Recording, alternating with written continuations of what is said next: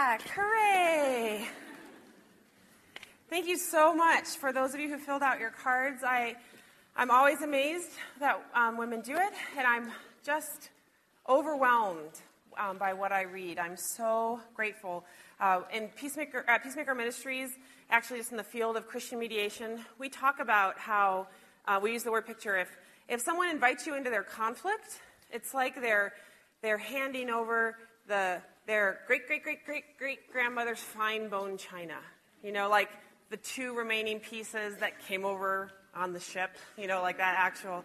And that's how it feels when I get those cards. I just think, oh, these are so precious, and it really is an honor. And it also helps me as I think through the rest of our time together. So thanks so much for those of you who did that.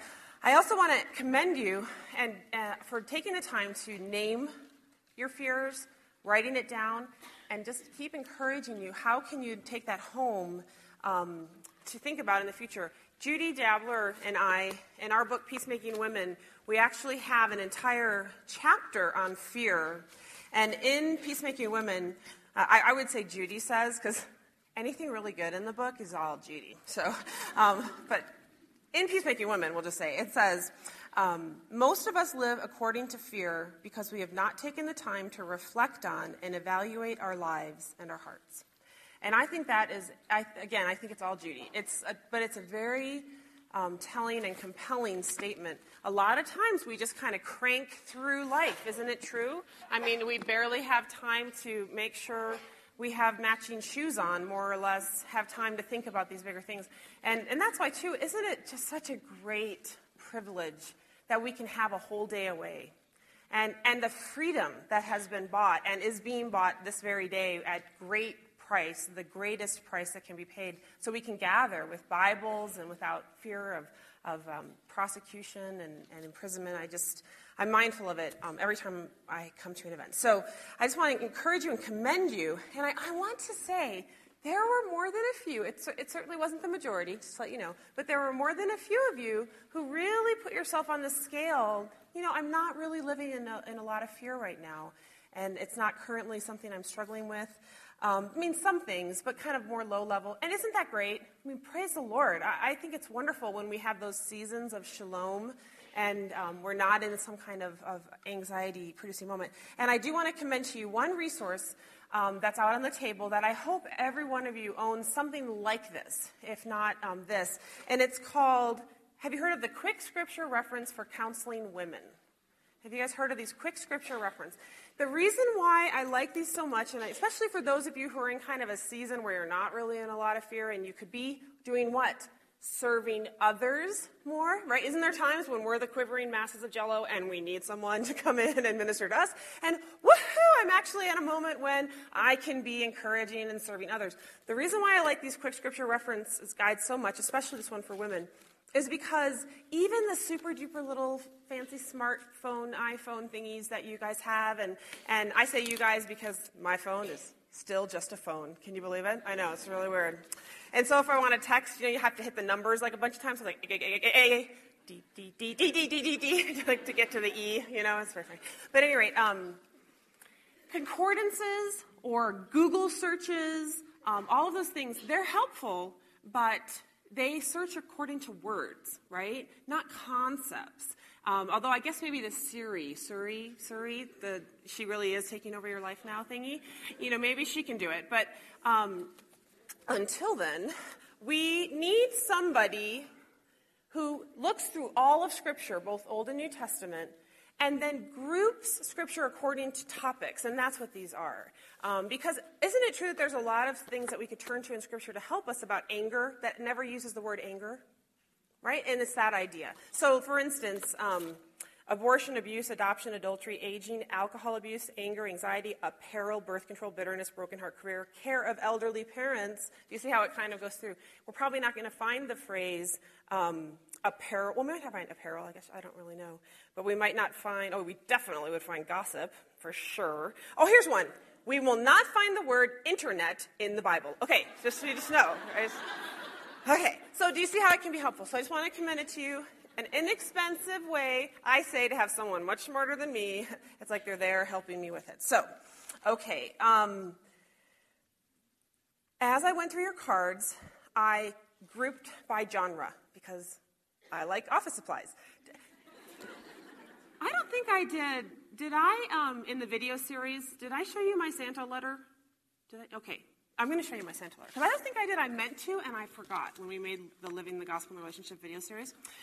You know when you're learning to write and you've got like that solid line and that dash line and that solid line and you've got the big gap paper? So this is literally still, it's like, what are you, first grade, kindergarten, first grade? Circa 1976. This is the actual one. Dear Santa, I am trying to be good. I would like some office supplies. Love, Tara.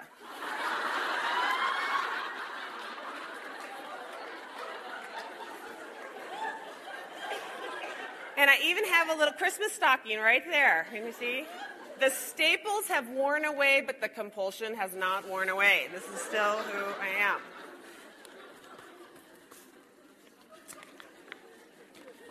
Isn't it precious? I just hope I never lose it. Don't put that in your checked luggage. No way.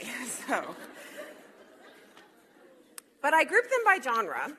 And just like at those of you who are at the women's retreat, every event, there's always some certain topic that pops. It's interesting. I never know what it's going to be. You know, for instance, many of you shared about financial things, as you can imagine, this economy, financial concerns and job losses or health or whatever. So, but you sort by genre, and then the stacks, there's like one stack that pops out. It's to use statistical terms, it's an outlier, right? It's not in the bell curve of normal. It's over here as an outlier. There's more than in the other ones. And I always call it, that's events thing. Like, what's your thing? You know what that thing. Well, I was down in New Mexico, you know, they had that thing, right? And so I know what your thing is. Now, do you want to know what it is? But I'm not going to tell you. Not until after we've read 1 Peter 2. But then I will tell you. So let's go ahead and open to 1 Peter 2. And I love, because 1 Peter 2, just, you know, much better, of course, than I did. But 1 Peter 2 organizes a lot of these fears and worries and anxieties and what did the term Peter used, griefs and suffering and all kind of trial, into the big groups. So again, if you're active listening, I know it's hard, but try to discipline yourself to actually listen, be reading, listening, translating it into your ESV or NASB or, you know, whatever your translation is. Think about the groups or the genres. How is it that these things are grouped? So I'm going to read from 1 Peter 2, and then we're going to look at those categories. So 1 Peter 2. Therefore, rid yourselves of all malice and all deceit, hypocrisy, envy, and slander of every kind. Like newborn babies, crave pure spiritual milk, so that by it you may grow up in your salvation, now that you have tasted that the Lord is good. By the way, I'm 41. I totally need new glasses. The kind with the what's it called? Yes, I can't see this Bible, but it's my travel Bible, so I really need to get a different Bible and a different pair of glasses. So, bearing with me here. 1 Peter 2, you've tasted that the Lord is good, beginning at verse 4. As you come to him, the living stone, rejected by men but chosen by God and precious to him, you also, like living stones, are being built into a spiritual house to be a holy priesthood, offering spiritual sacrifices acceptable to God through Jesus Christ. For in Scripture it says, "See, I lay a stone in Zion, a chosen and precious cornerstone, and the one who trusts in him will never be put to shame." Now to you who believe, the stone is precious, but to those who do not believe, the stone the builders rejected has become the capstone, and a stone that causes men to stumble, and a rock that makes them fall. They stumble because they disobey the message, which is also what they were destined for. But you are a chosen people, a royal priesthood, a holy nation, a people belonging to God, that you may declare the praises of him who called you out of darkness into his wonderful light.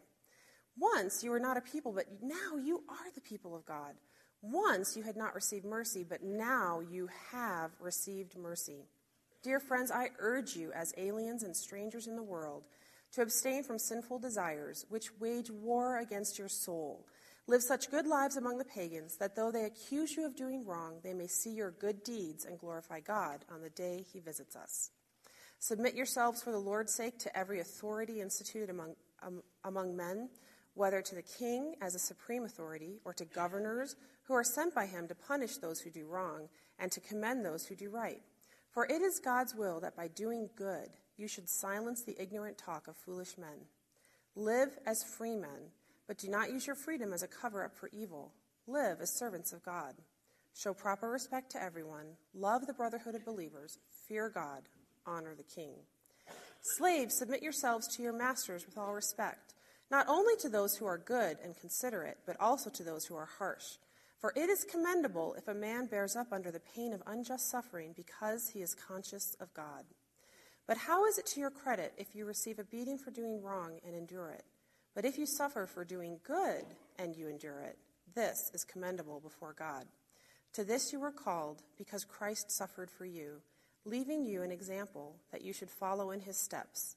He committed no sin, and no deceit was found in his mouth. When they hurled their insults at him, he did not retaliate. When he suffered, he made no threats. Instead, he entrusted himself to him who judges justly. He himself bore our sins in his body on the tree, so that we might die to sins and live for righteousness. By his wounds you have been healed. For you were like sheep going astray, but now you have returned to the shepherd and overseer of your souls. This is the word of God. Did you see, and in your handouts, one of my many weaknesses I'm trying to do better at, we're in session 2. And so this is the session that's talking about how fear affects our souls and our bodies. And we're talking in the first section here about our fears and the Emmanuel promise. Did you see in 1 Peter 2 a lot of these kind of groupings or classifications of fears and struggles?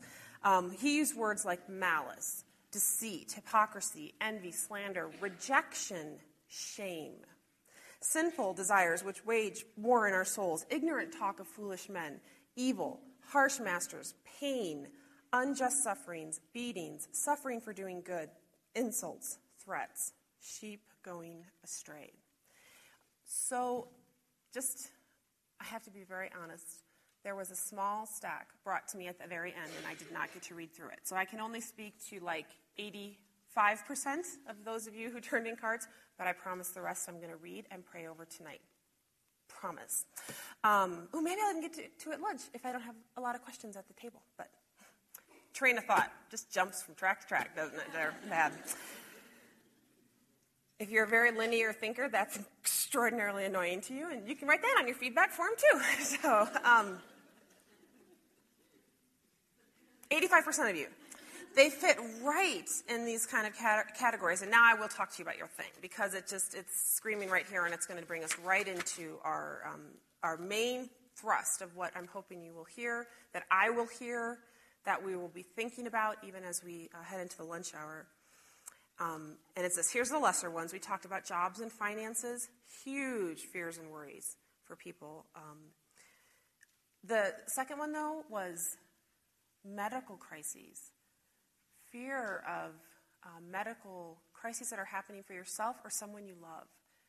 Cancer, disease, fatal illness, intractable pain, just even the very fear of death. And that was an interesting thing. When we went through Running Scared as a women's group at our church, it was interesting to see generationally the way the fears varied too. And of course, more of the young people should be worried about death than are. But of course, as we had women in their 80s and 90s, and we even had a 100-year-old woman. But of course, she's thinking more about her physical passing than a lot of the 22-year-olds were at the same time. And so many of you, though, have you shared about strong fears related to dying or the death of someone you love, especially a spouse or a child. And then the third kind of subset was strong fears related to unsaved people, either children or grandchildren or coworkers or loved ones, but really the grandchildren burden is just so great. And I marked and marked and marked and went. But interestingly, none of those is your thing. Not one. Here is your thing. I had to stop writing down examples of it because I couldn't keep up with all of the examples that they are. And 1 Peter 2 actually uses the actual word that I would use to describe it. I won't tell you what it is, and I'll read them to you and see if you can find from what I just read in 1 Peter 2 what it is your words described. I fear I'm not good enough. I fear I won't get everything done. I'm afraid I'm not perfect. By the way, whoever you are, you're not. So just let it go. I don't know who you are, but you're not Jesus, so you're not perfect. But he said, I fear not being perfect, someone said. I fear I'm letting God down. I fear people won't like me. I am so lonely. I fear failure. I fear I will make a mistake. And again, here's another one I told you to be like, again, if you were the one who actually wrote down the words, I fear I will make a mistake, you will. This is the thing. Whatever it is you do, even if we have these transcendent moments where we happen to do one aspect of our life without mistake, that is the exception, not the rule, right? The rule is that we are so fallible and we're so fallen. But again, listening to the words, I fear failure. I fear I will make a mistake. Performance. I'm constantly performance-oriented. Quote, I don't measure up. Here's another one. I fear what people think of me. Another one. I fear I will not be accepted.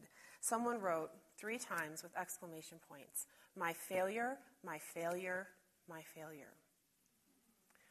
What is the word in 1 Peter 2 that encompasses your thing? Everything I just read to you. And by the way, there were more. See, some of you might be thinking, no, that was just mine, and she made the rest up to make me feel better, right? She's just hiding it. It was like, I'm telling you, I have a lot of weaknesses, but in general, I'm not a liar, okay? So these are your words, not my words. What's the word, the descriptor? He talks about it here, and then I want to talk about it for a minute, too. Does anybody know? Rejection, yeah, close. Shame. I just yelled at her. Sorry, that came out stronger than I meant to. Let me try again. Shame. Like that. That would have been a way more appropriate way to say it. So, look at 1 Peter 2, verse 6. 1 Peter 2, verse 6. For in Scripture it says, see, I lay a stone in Zion, a chosen and precious cornerstone, and the one who trusts in him will never be put to shame. Do you see how all of these words are shame-based words? I'm not good enough because I'm trusting in myself. They might not accept me. I'm afraid they won't accept me because I'm thinking about myself. Failure, failure, failure. Whose failure? God's failure? No. Whose failure? My failure. Do you see? Again, and I promise I'm not trying to sell you books, but I do want to encourage you to get some other book by someone else on this topic if you want to.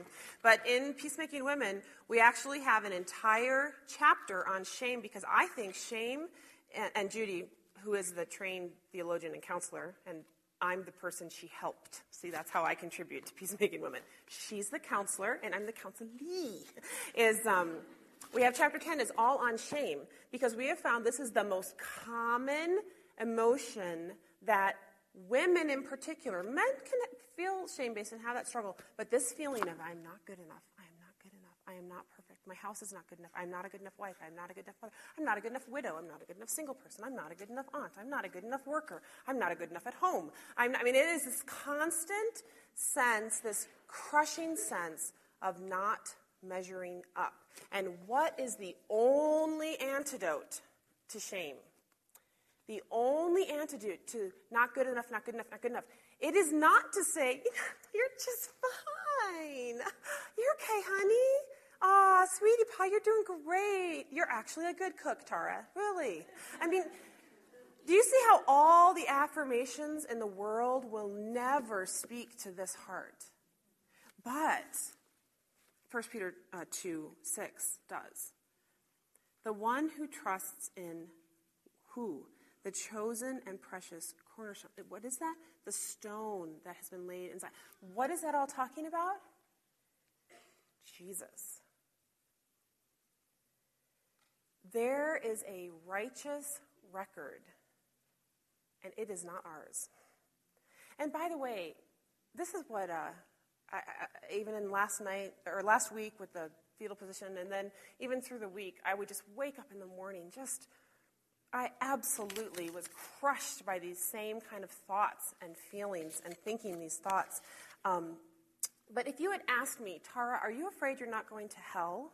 I mean, are you afraid you're not going to heaven, that you're going to go to hell? I would have said, oh, no. I know Jesus died for my sins. And isn't it true that even while we say things like this, the foundation of our eternal life and security, we would actually confess is secure for most of us. Now, some of us might not, but I think most of us would. Wouldn't we say that? Are you going to hell? I'm not going to hell. I'm going to heaven. Jesus died for my sins. But what about my stupidity? What wakes me up in the night and I go, It's not that I'm sitting there like, there's this giant sin and it's going to damn me to hell. It's, I can't believe I said that, I can't believe that, I can't believe that. And it always has this element, it's not even what I said, it's that someone heard it, right? There's an unmasking. There's this kind of nakedness to it, that it's not just that I did the stupid thing, someone saw I did the stupid thing. Because, you know what? I'm actually more comfortable in my dog hair, dust-infested house than, I really am. But when someone comes into it, and then I see them at the door going to leave, and they are wearing my house on them. Because black is people wear black. And it's like you just you grab the lint brush, and you're just like, one moment there, sweetie, one moment, and you're trying to get off the layers of dust and sugar. And that's when I feel the condemnation, even though my friends don't care, right? Does a real friend care? A real friend might get the lint brush out, but she doesn't care. She doesn't mind. But I feel the weight of it, right? My husband doesn't mind cereal for dinner. I know that sounds weird. He's really blessed when I meet my standard for cooking, which is, this is what real cooking is. You can't just take out the Costco lasagna and put it in the oven. Nah, that's faking, right? Because somebody else made it and you're applying heat. That doesn't count. Cooking to me is a recipe with the measury thingies. You need spoons and cups and ingredients that you have to shop for and do something to them, like wash or chop. There's something you have to shop for. You do something. You have the measury thingies. And then you apply heat. That is the only time I'm a good wife. That's what I think. That is the only time I meet my standard for being a good wife and mother. And by the way, this does not happen very often in my house.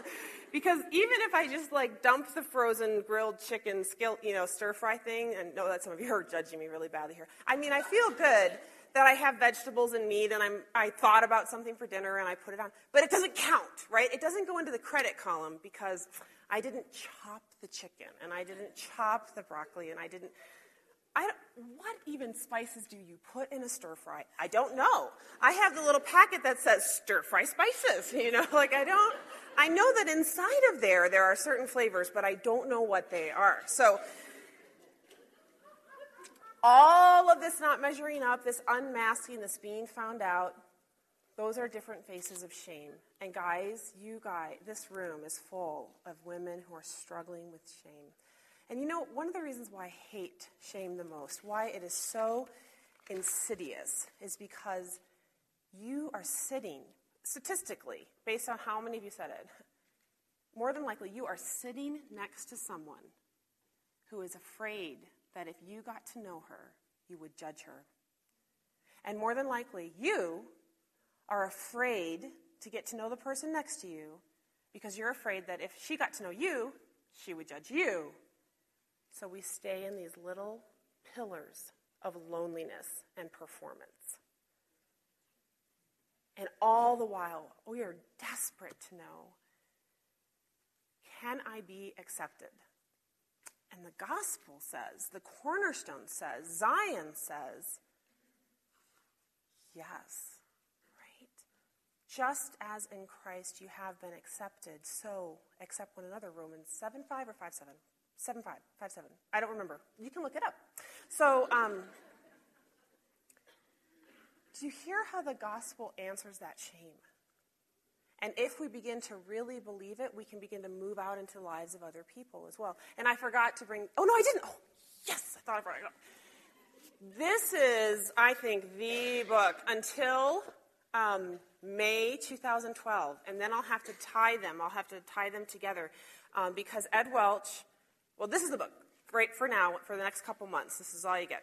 Ed Welch wrote a book called When People Are Big and God is Small. Have you guys read this book? When People Are Big and God is Small, I read it at least once a year. But did you know that Ed Welch just finished a book on shame? I know, I got to read it. Like to, be the little person who says, wow, this is a great book. Except, what I said on mine was, I can't believe how he unmasked me. I mean, the words I said were, how dare he see my humiliation? That's what I said. Because it was so raw. And that's how he writes, isn't it true? Ed Welch, he unmasks, because, by the way, he is bound by the fear of man and shame and these struggles as well. But the answer in his book, Shame and Grace, and I think the reason he finally sat down and finished it, by the way, Ed Welch, is because their conference this year is on shame. If you want to go to I know you guys host great conferences here, but if you want to go somewhere to a conference, CCEF, for whom I do not work, I receive no royalties or payments, and I am not trying to, give a commercial, but I can't go because I'm teaching somewhere else. Oregon, I think. Their conference is on shame and grace this year. So even if you just make yourself a little note on your iThingy to pay attention back in October and go to their website, right, and listen to the audio downloads or watch the live video feeds. I know it's going to be excellent. But in your handouts, the way I articulated it here in this Fear Not retreat, in this session I called it the Emmanuel Promise. And the Emmanuel Promise answers all of those fears, job loss, financial stress, anxiety, but it also speaks to this idea of shame and not good enoughness and perfectionism. Because the Emmanuel Promise, this is what we call it in our church, but it really is all of Scripture. But you see it clearly in 1 Peter 2 in the language like this, that we have been chosen. Yes? Verse 4, chosen by God, that we are God's special possession. Shame rejects. The gospel chooses and accepts. Shame rejects, but the gospel chooses and accepts. Once we were not a people, hear the voice of shame in that? You do not fit it. What Bible do you use? Right? How do you dress? How do you wear your hair or makeup? What's your level of education? How do you parent your children? Dum-dum, right? I mean, this is the scary music. If you love Jesus, you would always, if you love Jesus, you would never, and they can be like everything, right? This is the parenting. Once you were not a people, once you were outside of the family, once you didn't have a place you belonged, it's like, this is really showing my generation now, but like Cheers, right? A place where everybody knows your name, right? What would be the equivalent 30 years later? I don't know, the hip, cool thing. But Facebook. Once you had 2,000 friends, but now you don't know. But friends, right? You are in Christ a new creation. You've received God himself. Genesis 26, of course, would be one of the beautiful things to go back and reread. But God says, I will be with you. I am he. I will preserve and protect and prosper you, and I will never give up on you. So I sat at my friend prayer group, and I showed them the ugliest of my uglies. I am going to stand in front of a group of women and say God is faithful, and he is good. And all the while, all I feel is I'm a fake and a fraud and a sham because I'm up in the night and I'm bound by worry. And I'm going to say to you, the gospel accepts you. And because of Christ, we are chosen. And all the while, I feel the weight of being rejected and not liked.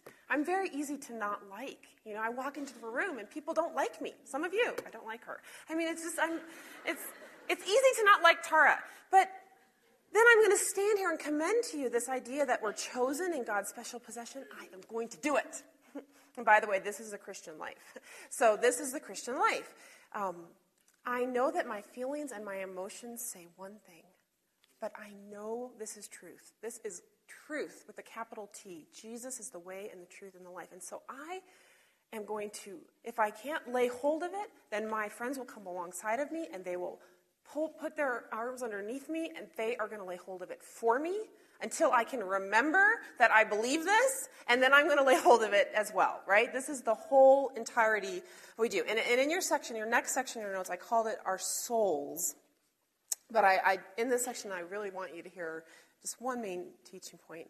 1 Peter 2 talks about you're straying like sheep, but you've returned to the shepherd and overseer of your souls. What do you think about God when you think about you turning to God? See, if we think that we're going to turn to God, like we're going to get up early and we're going to have a quiet time, we are going to do it. This is the year, right? This is the year. We made a spreadsheet and a checklist with a reminder, and we are on it. But how, when you return to this shepherd, this overseer, this God, what do you think is going to happen? You think he's going to scold you for all the times that you haven't turned to him and you haven't been praying and you haven't had your quiet time and you don't catechize your children? And by the way, I love the children's catechism, but, Presbyterians, we're weird. And so, do you see how if we think God's going to scold us, does that make us want to turn to him and commune with him and think of him and pray to him? If we go through all of our Christian walk thinking that God thinks about us the same way we think about us, failure, bad, not good enough, who wants to spend time with that person? I don't know if we put it in Peacemaking Women, but I will tell you, seriously, I am the exhibit A of how not to be, and Judy is so much the wisdom. But I remember once when I was, just like many of you, this beating myself up, and I say this to Sophie all the time now, but I quote Judy. She said, Tara, you can be so kind to the people around you, but if you spoke to me the way you speak to yourself, I wouldn't want to be around you either. And it was so convicting. She said, if it were Christianly, if it were godly, if it were loving of God and loving of neighbor, to be so hypercritical, I would encourage you to do it. I would help you to do it. But there's nothing Christianly about it. Here is the Christian faith. Once we were straying like sheep, but we have returned to the shepherd and overseer of our souls. In the original Greek, there is an ongoing sense here that we are ongoing. We're continually returning. We're continually drawing near.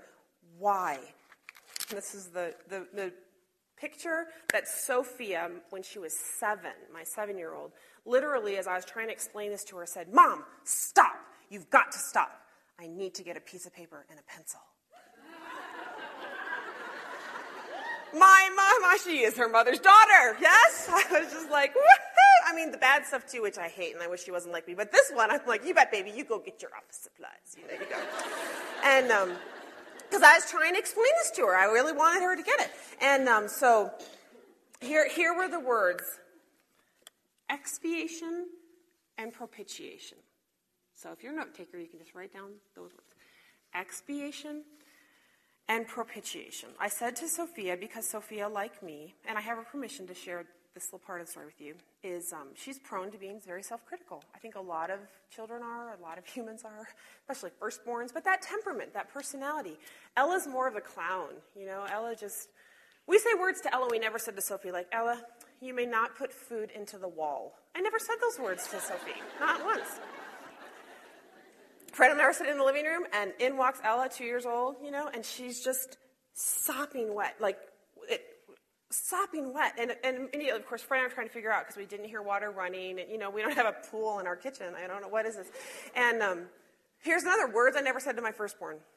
Ella, did you turn the dog dish of water over onto your head? And she went,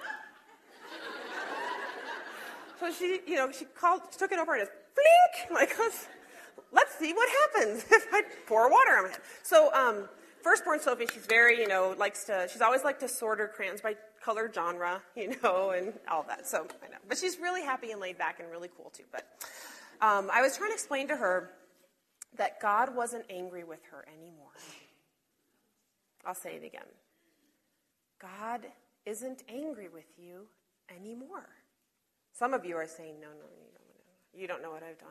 You don't know. You say that, Tar, but you don't know. You don't know. You don't know. And I don't know the specifics, but I know the gospel. And if you are in Christ, a new creation, if you have been born again by the Spirit of God, if you once were darkness, but now you are light, if you're in this buck and bronco ride with sin and fallenness and Satan and the world and this journey of sanctification that we're all on, so that's why we sit there and say, no, God is angry with me. Because I can't, if I told you the deepest, darkness of my sin, here's the thing, you would not have invited me to come and serve you today. That's it. I am not sitting here as someone who doesn't know what it's like to struggle with sin, but I know this. God is not angry with his children. Why? Because God put all of his anger and all of his wrath on Jesus. And when we are born again by the Spirit, all of our sin is expiated. It's taken out. See all the exit signs? Exit out. Expiation. And God is propitiated. Pro something. I am pro, is it Jeremy Lin? Jeremy Lin? The basketball guy? Woohoo! It's so fun to have this young guy out there doing well. I mean, it's exciting. I don't know anything about sports, but I know the name Lin Sania and Lin Tastic and all that stuff. Because we're pro whatever sports league we are, right? We're for it. To be pro something is to be for it. Because when we are born again by the Spirit, our sin is expiated. Christ makes expiation for our sin. God the Father is propitiated. That means his wrath has been satisfied by Jesus, and he is for us. He's pro us. He loves us. He is no longer angry with us. Listen, God is fully appeased. And we can't add to that pleasure. We can't. We can't make God love us more. Now, does that mean that sin doesn't matter? Of course not. Does that mean that we shouldn't be in the battle, and we're going to be talking about it, striving for righteousness? Of course we should be in the battle, striving for righteousness, and sin is important. But the days that we get up and are a good day, and we only yell at our children 8 times instead of 10, does God love us more in that day than in the bad days? If he did, we are a people without hope. If God's love for us wavered based upon our performance, then all of us should be just falling on our faces in the depths of despair with no hope. Because we could never be righteous enough. We could never be glorious enough. And we could never be perfect enough and so in tune with the Father enough. That's why Jesus had to come in the flesh and live and die and be raised again in the flesh. Because we can't do it. See, you guys, we all know this. Don't you all? You know this theology. But all these words we said, they are showing that we know it confessionally, but we are not really apportioning it to ourselves. And I want you, and I want myself. And that is, by the way, what I did do when I would lie there in bed and these crushing feelings and emotions would come on me. And I literally said out loud, okay, I know I feel this way, but God has been propitiated. My sin is expiated. God is propitiated. These are not truths. All of this accusatory, all this accusation, isn't that what all those words are? Accusation. Who accuses us? And the world. And our flesh. Our 3 enemies accuse us all the time. We have 3 enemies, Satan, the world, and our flesh. And they accuse us. You are not good enough. You are bad. You are faithless. You are weak. Jesus is our advocate. He's the lawyer. Yes. The good lawyer, not the Pharisee lawyer. The good lawyer, right? Jesus is the one who stands between you and the verdict of death. And he says, You're trying to accuse my daughter, you come through me. Now, you make an accusation against her that I did not satisfy, and then your wrath can go through to her. But is there any accusation that you can make against yourself, the world can make against you, Satan can make against you? Is there any accusation that Jesus' life and his perfection and his substitutionary death is not good enough for? But isn't that what we're saying every time we give ourselves over to this self-condemning, graceless, shame-based living? It's like we're looking at Jesus on the cross and we're saying, yeah, it's not enough. I need to be good too. Yeah, that's great. Thanks, Jesus. That's really good. But I know I also need to. And we fill in the blank. I need to add to his death. I need to add to it. And guys, this is why it's such a hard burden to get over, is because it's a spiritual battle. Isn't it true? This is, for us to begin to walk in shalom and grace and confidence, to return, that we have returned to the shepherd and overseer of our souls, and we're continually returning. Do you see how this would be so amazing? I know this is a beautiful facility, and I'm sure the OPC one is too, and all the other churches represented, but you could not build facilities fast enough for all of the converts. I was just going to say, where am I again? Albuquerque. In Albuquerque. We couldn't build churches fast enough for all of the converts if we Christians began to live in light of these glorious truths. Because people would see something in us. They would say, what is going on? I want what you have. I want to know what it is that makes you this way. And let's just read one psalm as just this representation. Psalm 32. Thinking about our sin being expiated and God being propitiated. And I'll only read the first three stanzas of Psalm 32. Or maybe I'll read it all. I don't know. I'm always looking at the clock.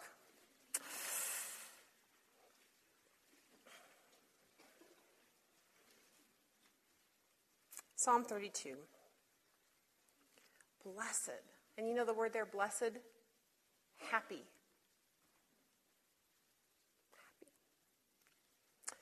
Blessed is he, not happy in our shallow, worldly 21st century sense, happy in that shalom, secure, accepted. The girlfriend that you can put your hair back and, share a toothbrush in a pinch if you had to, girlfriend, that friend, when you're comfortable, really. It's gross, I know, but if you had to, in a pinch, you could do it, Samara's like, I would not do that with you. Sorry, I'm going to read it, but Samara, another Ella thing. Ella came into the room one day and said, I drank Lilikoi water, our golden retriever, the dogfish. And I was so disgusted, and I blogged it or put it on Facebook or something, and my friend Samara, everybody's like, oh, that's so gross, oh, it's terrible. And my friend Samara, though, she's like, I feel bad for Lilikoi. Have you ever drank something after a 2-year-old? What she said. You know how it's always so chunky? After a 2-year-old, she's like, okay, poor Ella, poor Lilikoi. This is gross. Happy, blessed, secure, foundational. Blessed is he whose transgressions are forgiven, whose sins are covered. Blessed is the man whose sin the Lord does not count against him, and in whose spirit is no deceit. When I kept silent, my bones wasted away through my groaning all day long. For day and night your hand was heavy upon me. My strength was sapped as in the heat of summer. Then I acknowledged my sin to you, and I did not cover up my iniquity. I said, I will confess my transgressions to the Lord, and you forgave the guilt of my sin. Listen, he doesn't just forgive our sin. He forgives the guilt of our sin. He forgives the nagging voice that jumps on you in the middle of the night. He forgives our sin, yes. And he forgives the guilt of our sin. He forgives all that accusation. He forgives the stupidity of our sin. He forgives, he bears with, he loves us even though we are fallen. And by the way, a lot of us who are too hypercritical, sometimes it's not that we're even so upset about our sin. It's really more issues of fallenness and weakness. And just the fact that we're human. right? If we were honest about it, the things that we're so, I'm not perfect. Yeah, you're human, right? And God, he covers it all. He wants us. He wants you. And he wants you so much that he made a way to have you, and then he gave you the gift of repentance. This is an amazing thing to think about that. I can't remember which hymn it is, but where it says, all I need is even to feel my need for you, Lord. The sense that we even have a need for God is an evidence of God at work in our lives. That we even feel the lack, that's a sign that he's at work in our spirit. That he is our misery when we are caught in sin, habitual sin. And some of us are. We have ruling lusts. We have habitual sins. And my basic retreat or the video series, we have that whole 2 sessions on it. The fact that our bones are crushed as in the heat of day, the very fact that we are miserable is another evidence of God and his grace at work in our lives, leading us to do what? To be better and stop being bad people. No, leading us to repentance and faith. See, it is faith that triumphs because we put our faith where? Not in ourselves, but in another, in the righteousness of another. If we do this, I keep quoting Ed Welch. I'm such a junkie, but it's true. He uses the word, and I think this is in his Bible study. So I've told you about this book a lot, Running Scared. But do you want to do a journal Bible study exercise? This is what he wrote. It's called When I Am Afraid, a step-by-step guide away from fear and anxiety. So it's actually like a fill in the blank, look up the different Bible passages. I like that. I'm a writer, so I like to write things down. He says, our souls can take a sabbatical from worry. Wouldn't you like to take a sabbatical from worry? Just take a break. If we were to do this, our bodies would follow. And this is the last section that we're just going to touch briefly on your notes. It says our bodies. This is the will of God, that each of you should control his own body in holiness and honor. And then we're going to break for lunch. If we have this soul aspect, this sabbatical from worry, believing the expiation, the propitiation, and the gospel, and acceptance, and all of these things, think about the impact it will have on our bodies as regards fear and worry and anxiety and condemnation and all these things. Now, here's where I'm just shaking in my kids, and I am. Because do you know how mean Christians can be when it comes to things related to medical diagnoses, especially psychiatric or psychotherapeutic or counseling? And even some of you right now, like the hackles went up on the back of your neck at just even the word psychiatric. Something inside of you said, no, right? I know it because I get the emails and I know it. I want you to know I take this all very seriously. And I am not standing here as someone who has not personally, and people I love, and godly men and women who've helped me to try to think these things through. But I realize that people will disagree with me. And I'm just going to say it right now. So again, you can write me letters if you want, but I already know you disagree with me, and that's okay. Godly, wise, mature, spirit-filled people disagree about this. But I'm going to lay out for you my convictions in this regard, and then I just encourage you to think through your own, right? And look at Scripture and talk to people and live life, right? Because that's another thing. Sometimes we have these great big ideas, but then we never actually bring them into real life. And I want to give you a few examples about this and just hopefully to challenge you to think about it. So at least you come to your own convictions in regard to this topic. So here it is, just the quick little, here's the quick summary. At the very least, can we all agree that we are created in 2 substances, spirit and body? I hope that we can come on that, because the Bible is very clear. And I can't say the right words, but in the spirit, as regards to spirit, the Scripture uses words like the heart, cardia, the mind, dianoia, phrenes, nous. My daughter knows Latin. I don't know Greek or Latin, so I don't know. But it says the heart, the soul, the psyche, the nephesh, the conscience, the inner self, the inner man. Can we all see the soul? right? And the Bible uses different words, but it talks about soul. But then we are physical beings in a body, and the Bible uses words that I can say like temple of the Holy Spirit, hooray, or corporeal, right? Corporal body, so this nature. Now, emotions like fear, we talked briefly about in the first session, but you can see how there's physical and there's emotional or physical or spiritual or physical or psychotherapeutical or the words, but spirit and body. For example, depression, as someone who knows what depression is like,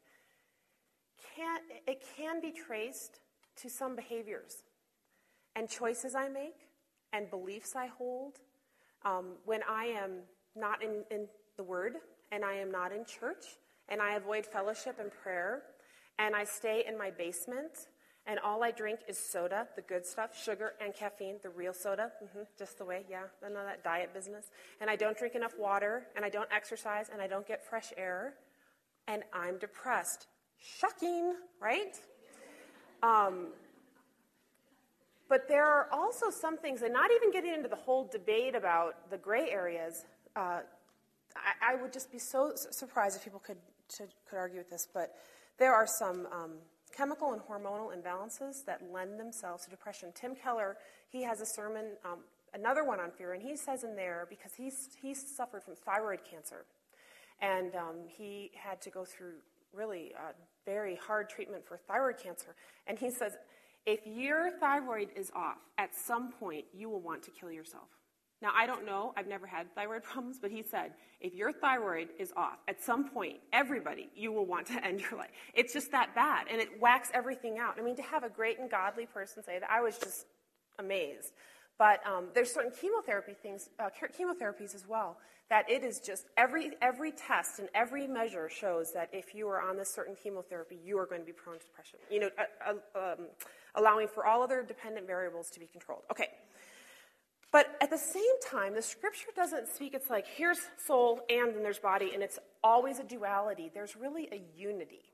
And that's why we want to be careful when we talk about these things, because to just throw a medicine on top of a symptom without ever dealing with the moral issues or the behavioral issues or the theological issues, that's to deny who we really are, isn't it? It's to say, I'm afraid, hey, you know what? If I take this pill, and by the way, I have, so I know, if I take a certain pill, my feelings of fear will go away. It's like some people, I don't know if you're teetotalers or where your convictions are in alcohol, but some people have, if I have that one glass of Merlot, it calms them down. Or exercise. Oh, some of you I can tell because you're really fit. You'll exercise. If I run and I break through the 6.5-hour mark, I don't know where it is, because I've never hit it. But don't you press through and you get that endorphin release, right? Something positive happens.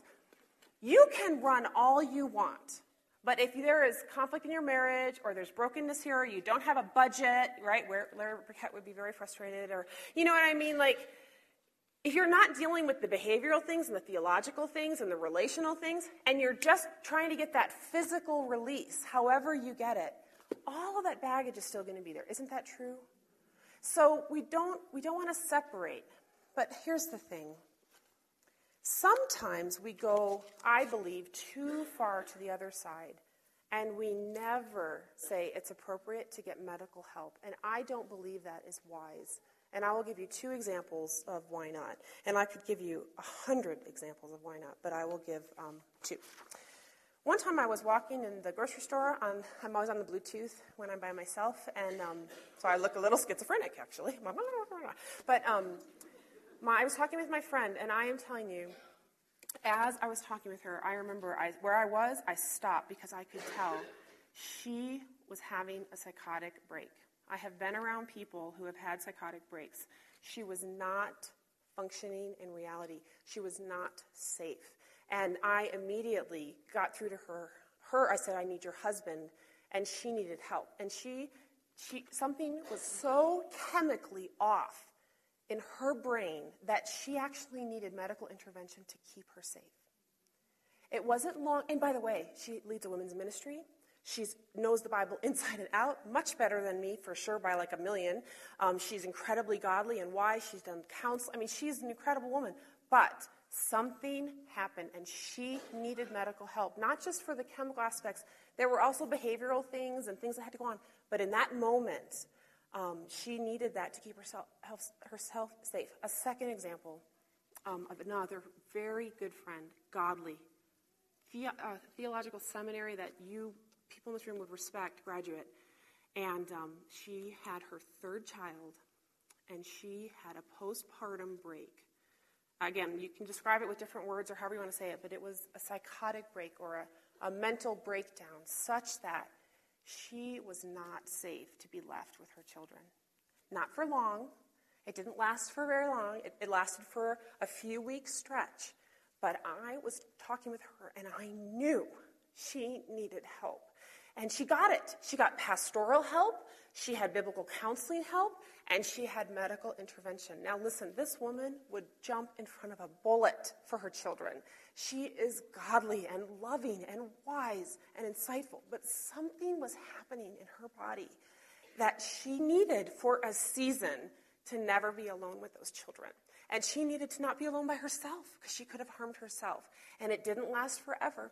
And I tell you, here's the thing. A lot of times in the church, we don't want to talk about this stuff.